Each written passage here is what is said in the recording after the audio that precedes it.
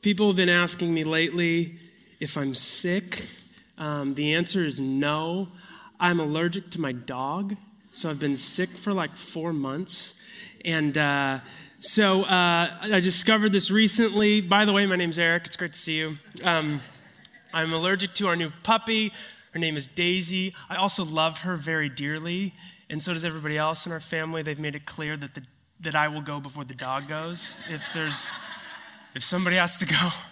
So a combination of prayers, petitions, humidifiers, Zyrtec, and Flonase is getting me through the day. And so if my voice sounds weird or weirdly deep, that's what's going on. Let's open the Bible.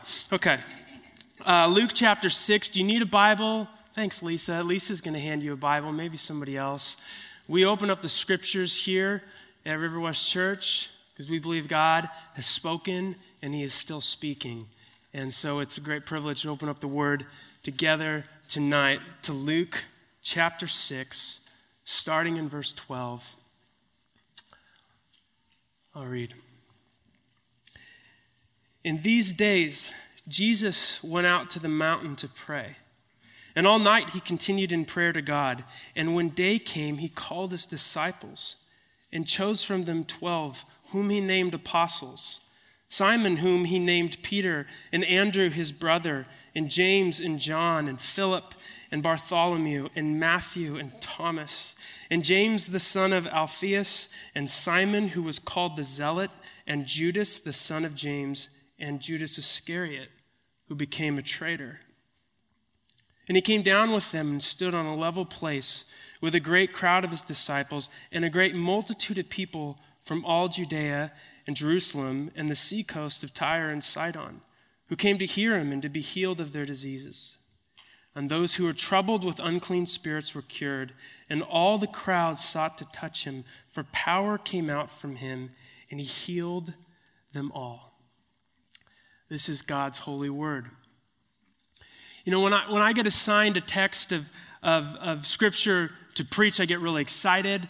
It's like there's a list, and it's like a calendar of who's preaching when and what text of scriptures we're preaching. And so occasionally I'll look at the list and see, in a few weeks there's my name and there's this passage. And there's always this rush of excitement to read the passage and to open it up and to see what God's doing and to share in it with you. And admittedly, I read this passage a couple weeks back and I was like, okay.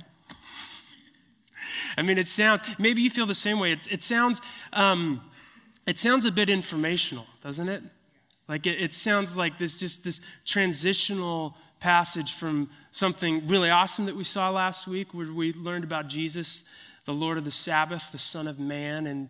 And I'll give you a preview of where we're heading, which is Luke's version of what's called the Sermon on the Mount, which is perhaps the longest and greatest sermon of Jesus that he ever preached.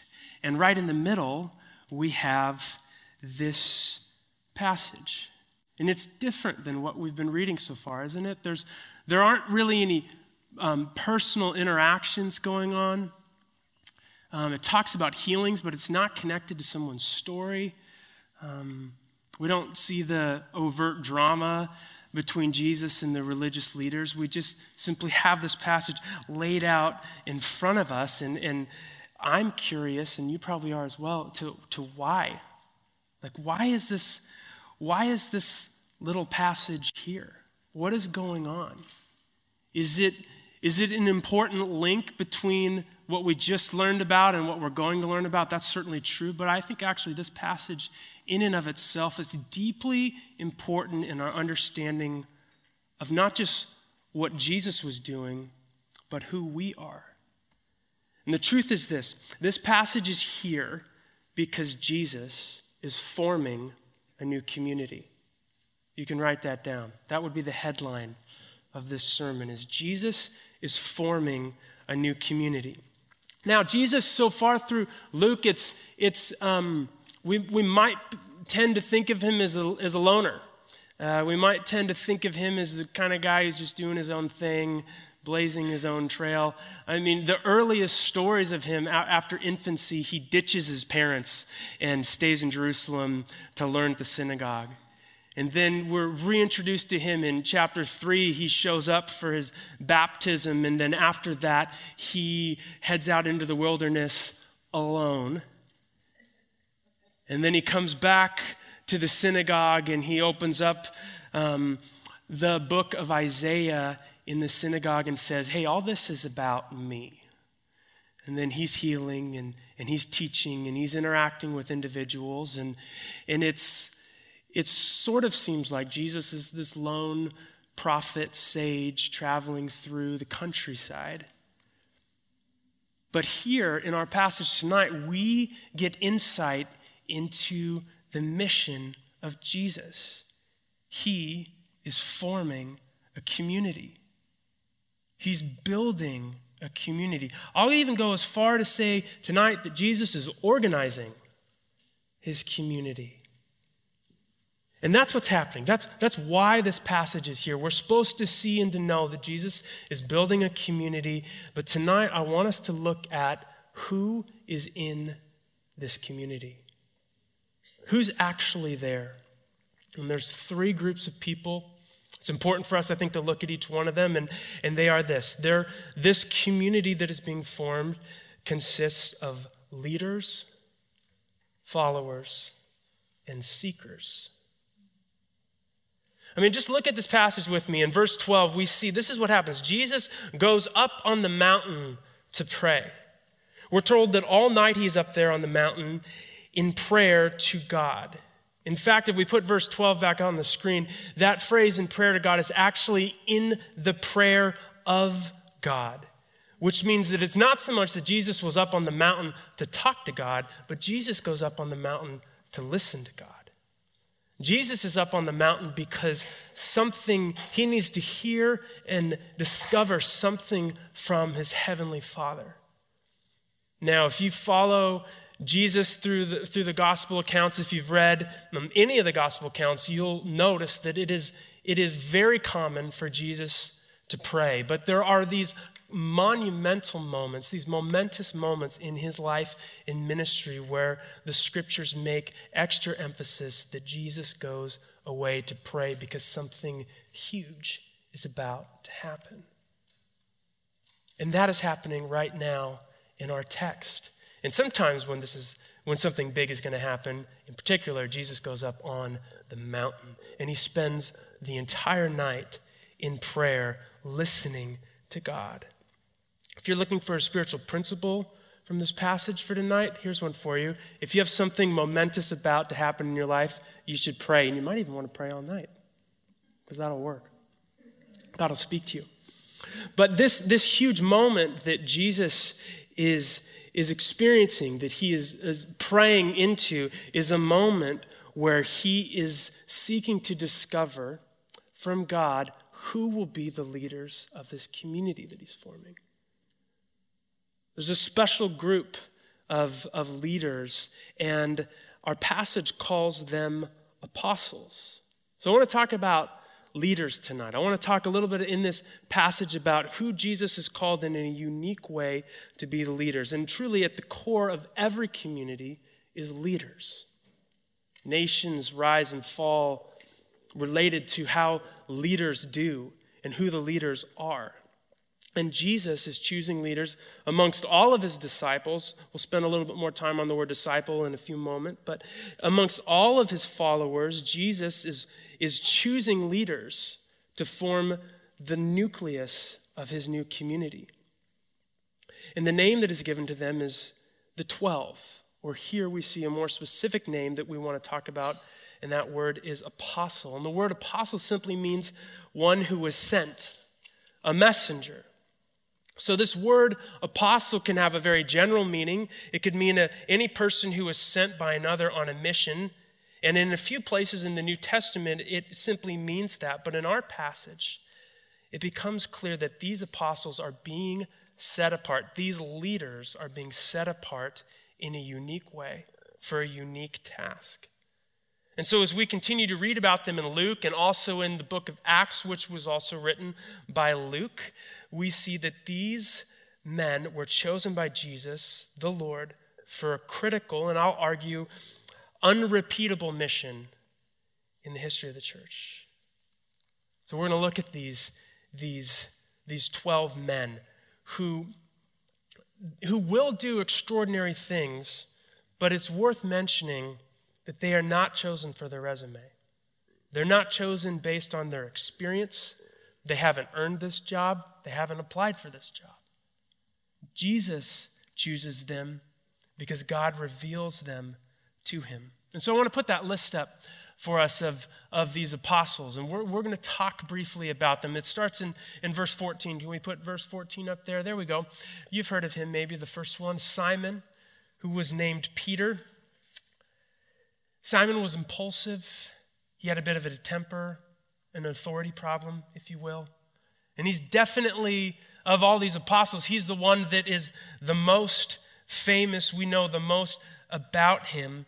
But then we have someone, I think on the next screen in verse 15, can we shoot to that, is James the son of Alphaeus. We literally know nothing about James the son of Alphaeus. He's mentioned here and then basically nowhere else in the New Testament. And church history tells us pretty much nothing about him. In our list, we also have James and John. These were referred to as the sons of thunder, who at various points in the Gospels, it's revealed that their motives are pretty mixed, that they're looking for prestige and power and authority. And then there is perhaps the most unlikely pair of all. We see in this list, we've got Matthew, who many believe was a tax collector, and many believe actually was Levi, of a passage a few weeks ago that we talked about. We have Matthew, the tax collector, sometimes called Levi, and then Simon, the zealot. This is not a good combo if you're trying to put a team together. This would be, so I was reading this, somebody said this would be almost like picking like a Navy SEAL and an Al-Qaeda leader and putting them together and saying, go change the world together. I mean, you can imagine, I'm serious, you could imagine they would have differing opinions on what that might actually mean. But a tax collector, as we saw a couple weeks ago, is a person who had betrayed Israel. This was a traitor. This is someone who was deeply despised in the community of Israel. And then we have Simon, who's referred to as a zealot, which at least means that he was a religious radical. But oftentimes that word zealot would refer to someone who was radical in a military way. So we've got people trying to overthrow Rome, and we've got people who are working with Rome, and God says, hey, these guys are on your team, which strategically is baffling, I think we'd admit. But this is who Jesus is putting together as his leaders. And what it tells us something significant, that this group of people that were put together were not put together because of their gifting. The focus is on their calling. The focus is not on the awesome things that they could do, but it was actually on the amazing things that Jesus could do in and through them. This is a project. These guys are not ready, but Jesus says, I can work with them. So that's our list. That's our crew. It's a bit of a motley crew. It is not the A-team. It is not, insert comic book reference here. I don't know. This is not, this is not the type of team that you'd put together to go change the world. But this is the team that God put together. And I love that. They have a particular thing that they're called to do as apostles. And remember, that word means messengers. And so, plain and simple, the New Testament tells us that their role, these 12, was to live with and to follow Jesus, to preserve his teachings, to witness his death, his resurrection, and his ascension, and to tell the whole world about what God has done in and through Jesus Christ. And so they would preach the gospel and do miraculous things in the name of Jesus as a continuation of his ministry. That is what an apostle, not just in this story here, but throughout the New Testament, actually is. And their testimony, their leadership, would be the foundation of the church. And Jesus is the cornerstone of that. You might be wondering why there's 12 of them. Did anybody wonder that? The numbers in the scriptures are incredibly important. The number 12 is significant in a few ways, but what's happening here is the 12 that Jesus picks is a picture of God's people, Israel. Now, Israel was ordered under 12 tribes that would reflect the 12 sons of Jacob, whose name in the Old Testament was changed to Israel. And they represented the tribes of Israel. This is how the people of Israel were ordered. This is how they were understood to be a people. It was 12 tribes. And so what Jesus is doing here was when he steps onto the scene and he forms and organizes his community, the first thing he is saying is that he is saying, Israel, you're mine. He's laying claim to God's people as their Messiah and as their king. And even further than that, what he's doing is he is telling them, I think in a really explicit way, that their leadership has failed. Now, when you read the gospel accounts, Jesus is so often butting up heads with the religious leaders of the day. And what he's doing is he's telling them that they've failed in their mission. He's telling them that they have failed in the sense that they've heaped rules on people that were actually keeping them from experiencing God's presence, that the Pharisees had ostracized the poor and the needy, and Jesus is coming down from the mountain here to say, I'll take it from here. Me and these 12 guys who have, other than their calling from Jesus, have no business in being there. Jesus says, these 12.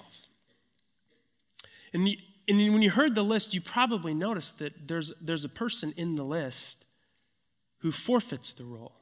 Did you see that at the end of the list? Judas Iscariot. If you read through the gospel accounts, you know that Judas becomes a traitor and forfeits his role as an apostle, and then it comes down to 11. Now, if you read in the book of Acts, one of the first things that happens after Jesus ascends to heaven is that Peter goes, hey, actually, we've just got 11 of us now. It needs to be 12. That's an important number, and it's important for what God is doing right now. And so they gather together and they pray and feel led to call in and bring in another apostle so that it's at 12 again. And these 12 form the nucleus of the New Testament church in Jerusalem. These 12 are part of revealing that God's plan to Israel is still going forward. But you might be thinking, maybe you're not thinking this, but you might be thinking, aren't there other disciples? You might be thinking of a particularly famous one that we often preach from here at River West Church. Do you know who I'm talking about? Paul. Are there 13? Well, here's the deal. Paul is a persecutor of the first century church. He is very anti-Jesus. And if you know his story, Jesus reveals himself to Paul, the risen Jesus reveals himself to Paul in a very significant, impactful way. It says basically, I know that you are on the other team, but I've actually transferred you to my team. And in fact, you're going to be one of the captains of my team, and you're going to take my message, the gospel, to the Gentiles. And so we have Paul as the apostle. And throughout the New Testament, you'll read about this word apostle, and these are the men that God has chosen to lead the church. So when you read the New Testament, what you're doing is you're reading the apostolic witness and testimony of the gospel of Jesus Christ. Now, every New Testament book is connected to an apostle. Here's what I mean by that. When you read the New Testament, if you read the Gospel of Mark, what we know is that John Mark was deeply connected to Peter. And so when you're reading the Gospel of Mark, what you're seeing is a lot of these stories that involve Peter. And Peter is the apostle who's speaking into John Mark, the gospel writer, and giving him this insight of what the gospel actually is and what Jesus has done. If you were to read on through the New Testament, you'll see that Peter wrote his own letters to the church. Peter becomes a writer of the New Testament scriptures. The Gospel of John was written by the Apostle John, who finds his way into our list as well, and wrote 1st, 2nd, and 3rd John, and also Revelation. Paul, who we just talked about, who became an apostle, wrote a high percentage of the New Testament as well. And it's these men that God sovereignly chose to bring together as the nucleus of the first century church to witness the resurrection of Jesus. And they're described as ones who are called to guard the deposit, to guard the gospel that had been revealed in Jesus Christ. And so they have a unique and specific role, the 12. And we're introduced to them here as key members of this new community that Jesus has formed. But they're not always called apostles. They're also often called disciples. And that's a word that we throw around sometimes in church, but it's a word that we would do well to discover what it meant in the first century. Now, in the first century, the word disciple was a word that was primarily used to describe in the Gospels the community of people that Jesus is forming. So we know Jesus to be the Son of God, the Messiah. We believe that he is the King. We believe that he rose from the grave. We, as his church, we believe that these things are true about him. But as Jesus traveled throughout the Gospels, very few people knew these things about him. And even when Jesus would begin to speak about who he actually was, very few people seemed to actually get it. Most of the time when people are talking to Jesus and speaking to him, they refer to him as teacher, or even this word that we don't always use, but it's a word that is called rabbi. And a disciple was a word that was used to describe someone who was a student of a particular teacher or rabbi. But it's more than just a student. It's more than just like being a disciple of someone means more than you just read a couple of their books. And so when we hear the word student, we shouldn't think of our college professor who we had first semester for like 3 hours once a week. It's much, much deeper than that. To be a disciple to someone meant that you followed them, and I literally mean followed them. You were attached to them. So don't think college prof, think like deadheads. Anybody? None of you? I'm looking for people over the age of 50. I see you, John. I see you. Okay. Anyways, people who have ordered their entire lives around something or someone that they're following. And this is the term that's used to describe Jesus and the way he relates to his followers. A Jewish disciple would pay close attention to every single thing the teacher would say to them, particularly in regard to the Torah or the law, really the heart of the Old Testament scriptures. These would be the things that the rabbis were teaching them. And a Jewish disciple would be paying attention to that. Someone once said in rabbinic school, the primary task of the disciple or a student or a learner or apprentice, the primary task of the disciple would be to learn the Torah. But for Jesus' disciples, the primary task was to learn him.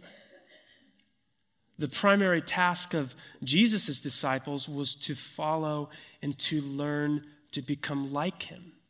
And Jesus was comfortable with this kind of relationship. In fact, later on in Luke chapter 6 and verse 40, Jesus himself will say this. We'll put this on the screen. Do we have this, Luke? Yes, 6:40. It says, this is Jesus. He says, a disciple is not above his teacher, but everyone, when he is fully trained, will be like his teacher. So think about that statement for a second. What an amazing statement. Jesus is building a community of disciples, of men and women who will follow him, who will learn from him, who will embody his ways to such a degree that they actually become like him. And this includes the leaders. There's only a few apostles in this community that Jesus is forming, but everyone is a disciple. You don't graduate from being a disciple. Does that make sense? You're not like, oh, I'm kind of done with that now that I'm here. This was a lifelong identity. And they understood it to be this way. Jesus is the one that they're following. Jesus is the one that they're learning from so that they can become like him. It's an identity. It's perhaps the most important, I would argue, the most important thing about this community of people is that they are following and learning to become like Jesus, their master. But it's deeper than that. Sometimes when we talk about disciple in this way, we think that it's merely an affinity that a person would have for a teacher.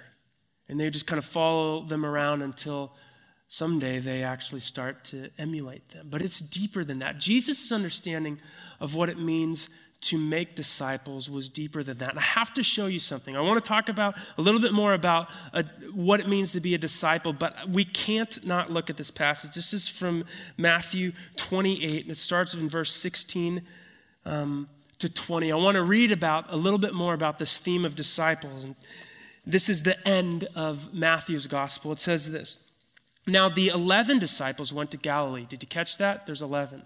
Why? Well, they need a 12th. But it hasn't happened yet.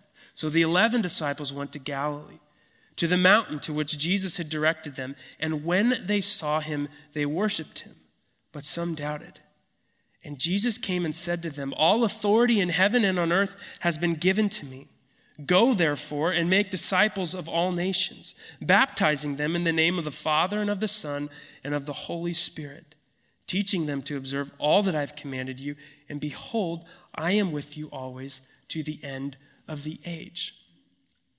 Now, here's why I wanted to read this tonight. Because being a disciple of Jesus is more than just being somebody who learns from Jesus. Being a disciple of Jesus means that you've been saved by Jesus. In this passage here in Matthew 28, which is Jesus' marching orders, and we notice, many people have noticed that it's about discipleship. It's about becoming like Jesus. And we see in there that in verse 20, Jesus says, Teach them to observe all that I've commanded you.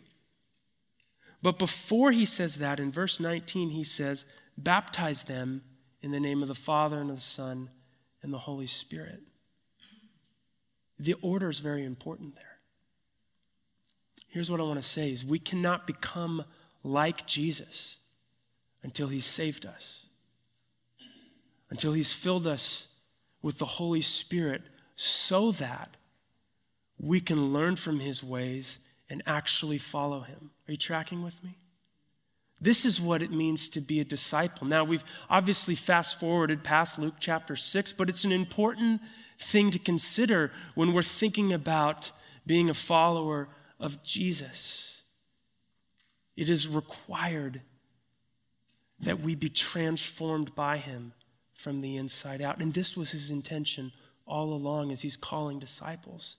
He says, I'm not just calling you to follow me as kind of another rabbi throughout the first century, but you need to know that I'm actually the Savior of the whole world. And so that is his mission, to save people and to teach them how to live out his kingdom. This is the kind of community that he's forming. And it's very important that we see it that way. So Jesus forms this community. There's the 12, there's the apostles, there's the disciples, which is everybody. But did you notice somebody else is there? Did you notice there's more than just disciples? Who else is there? In our passage back in Luke 6, I see that there's seekers there. They're referred to as a multitude, a great multitude. If you go back to our passage in Luke chapter 6, in verse 17, it says this: Jesus came down with them, with the 12, and he stood on a level place with a great crowd of his disciples and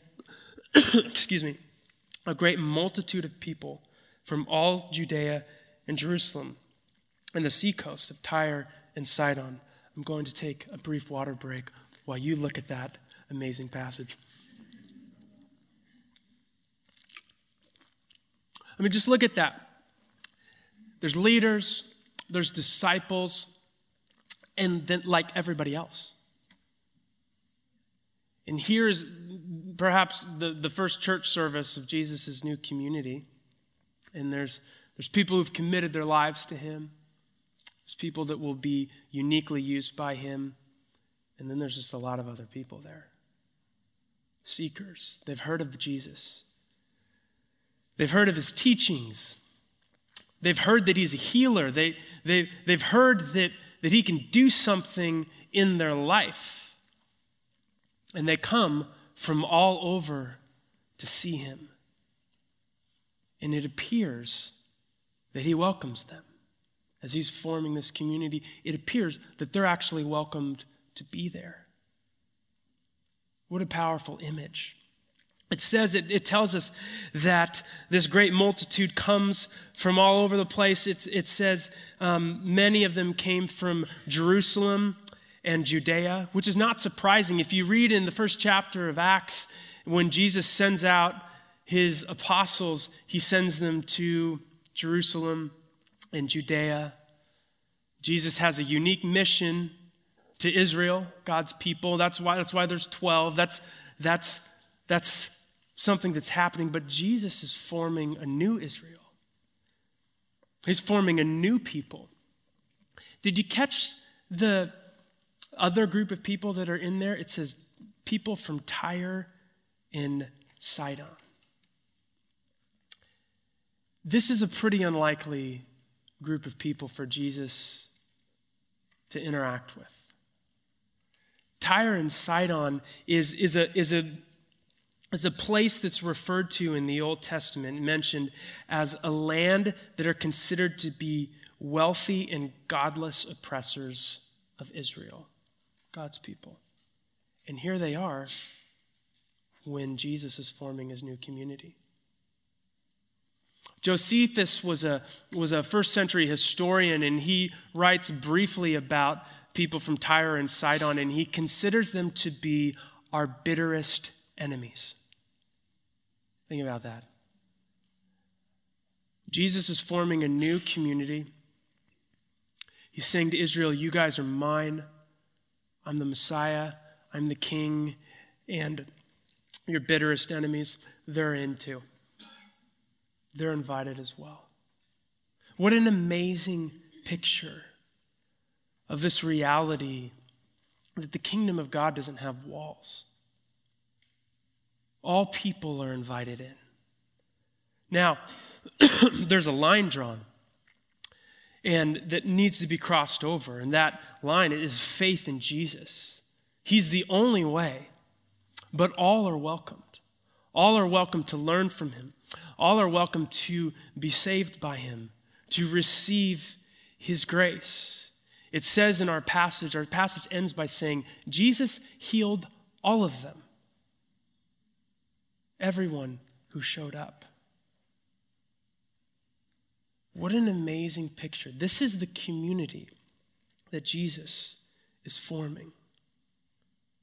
Not just as an impressive rabbi that people are coming to check out, but as the Savior of the whole world. Do you believe that about him? I love this picture of community because it kind of reminds me of the church. The church is made up of people who follow Jesus. There's some who are recognized to serve as leaders. But in this picture here, there's people there who are just checking Jesus out. And our church is and needs to continue to be a place where that happens, where people who aren't yet sure what they think about Jesus are welcomed to come and see, to sit around the dinner table and to say, can you please tell me more about this Jesus? These people show up because they're hurting and they're broken. The people that show up, the multitude that shows up, are described as people who are sick. They're troubled with diseases. They're described as people who show up who are spiritually sick and troubled. And they're all welcomed by Jesus. They're invited to come and to learn from him. Now, truly, his ways and his teachings are only possible to follow if you've been saved by him, but everyone is welcome to come and see. And I wonder if that's something that we needed to hear tonight as a community of Christ for the world. That, by the way, is the mission statement of River West Church. Did you catch that? Building a community of Christ for the world. Isn't that what's actually happening here in this passage? Jesus is building a community. He's forming it. He's organizing it. And it is for the world. It is so that lives can be changed. It's so that the sick can be healed. It is so the spiritually sick can be saved. That's what we need. That's what we're invited into in this passage. And so tonight what I want us to do is to give thanks that we're a part of that community. I was trying to think about with this passage, where do you want to take it? Because again, it's this passage that's kind of transitional in the Gospel of Luke. But what you need to know is what happens here in Luke chapter 6 is exactly what we're a part of and what we're invited into. And if you're here tonight and you're a seeker of Jesus, maybe you feel like an outsider, what I want you to know is that you're welcome here to learn about Jesus, to learn what it means to follow him, to love him, to be saved by him. That is exactly what we're doing here in this community that is actually built on the foundation of the teaching and testimony of the apostles with Jesus Christ as the cornerstone. Let's pray. Father, we're so grateful for this story, for the placement of this story in the Gospels.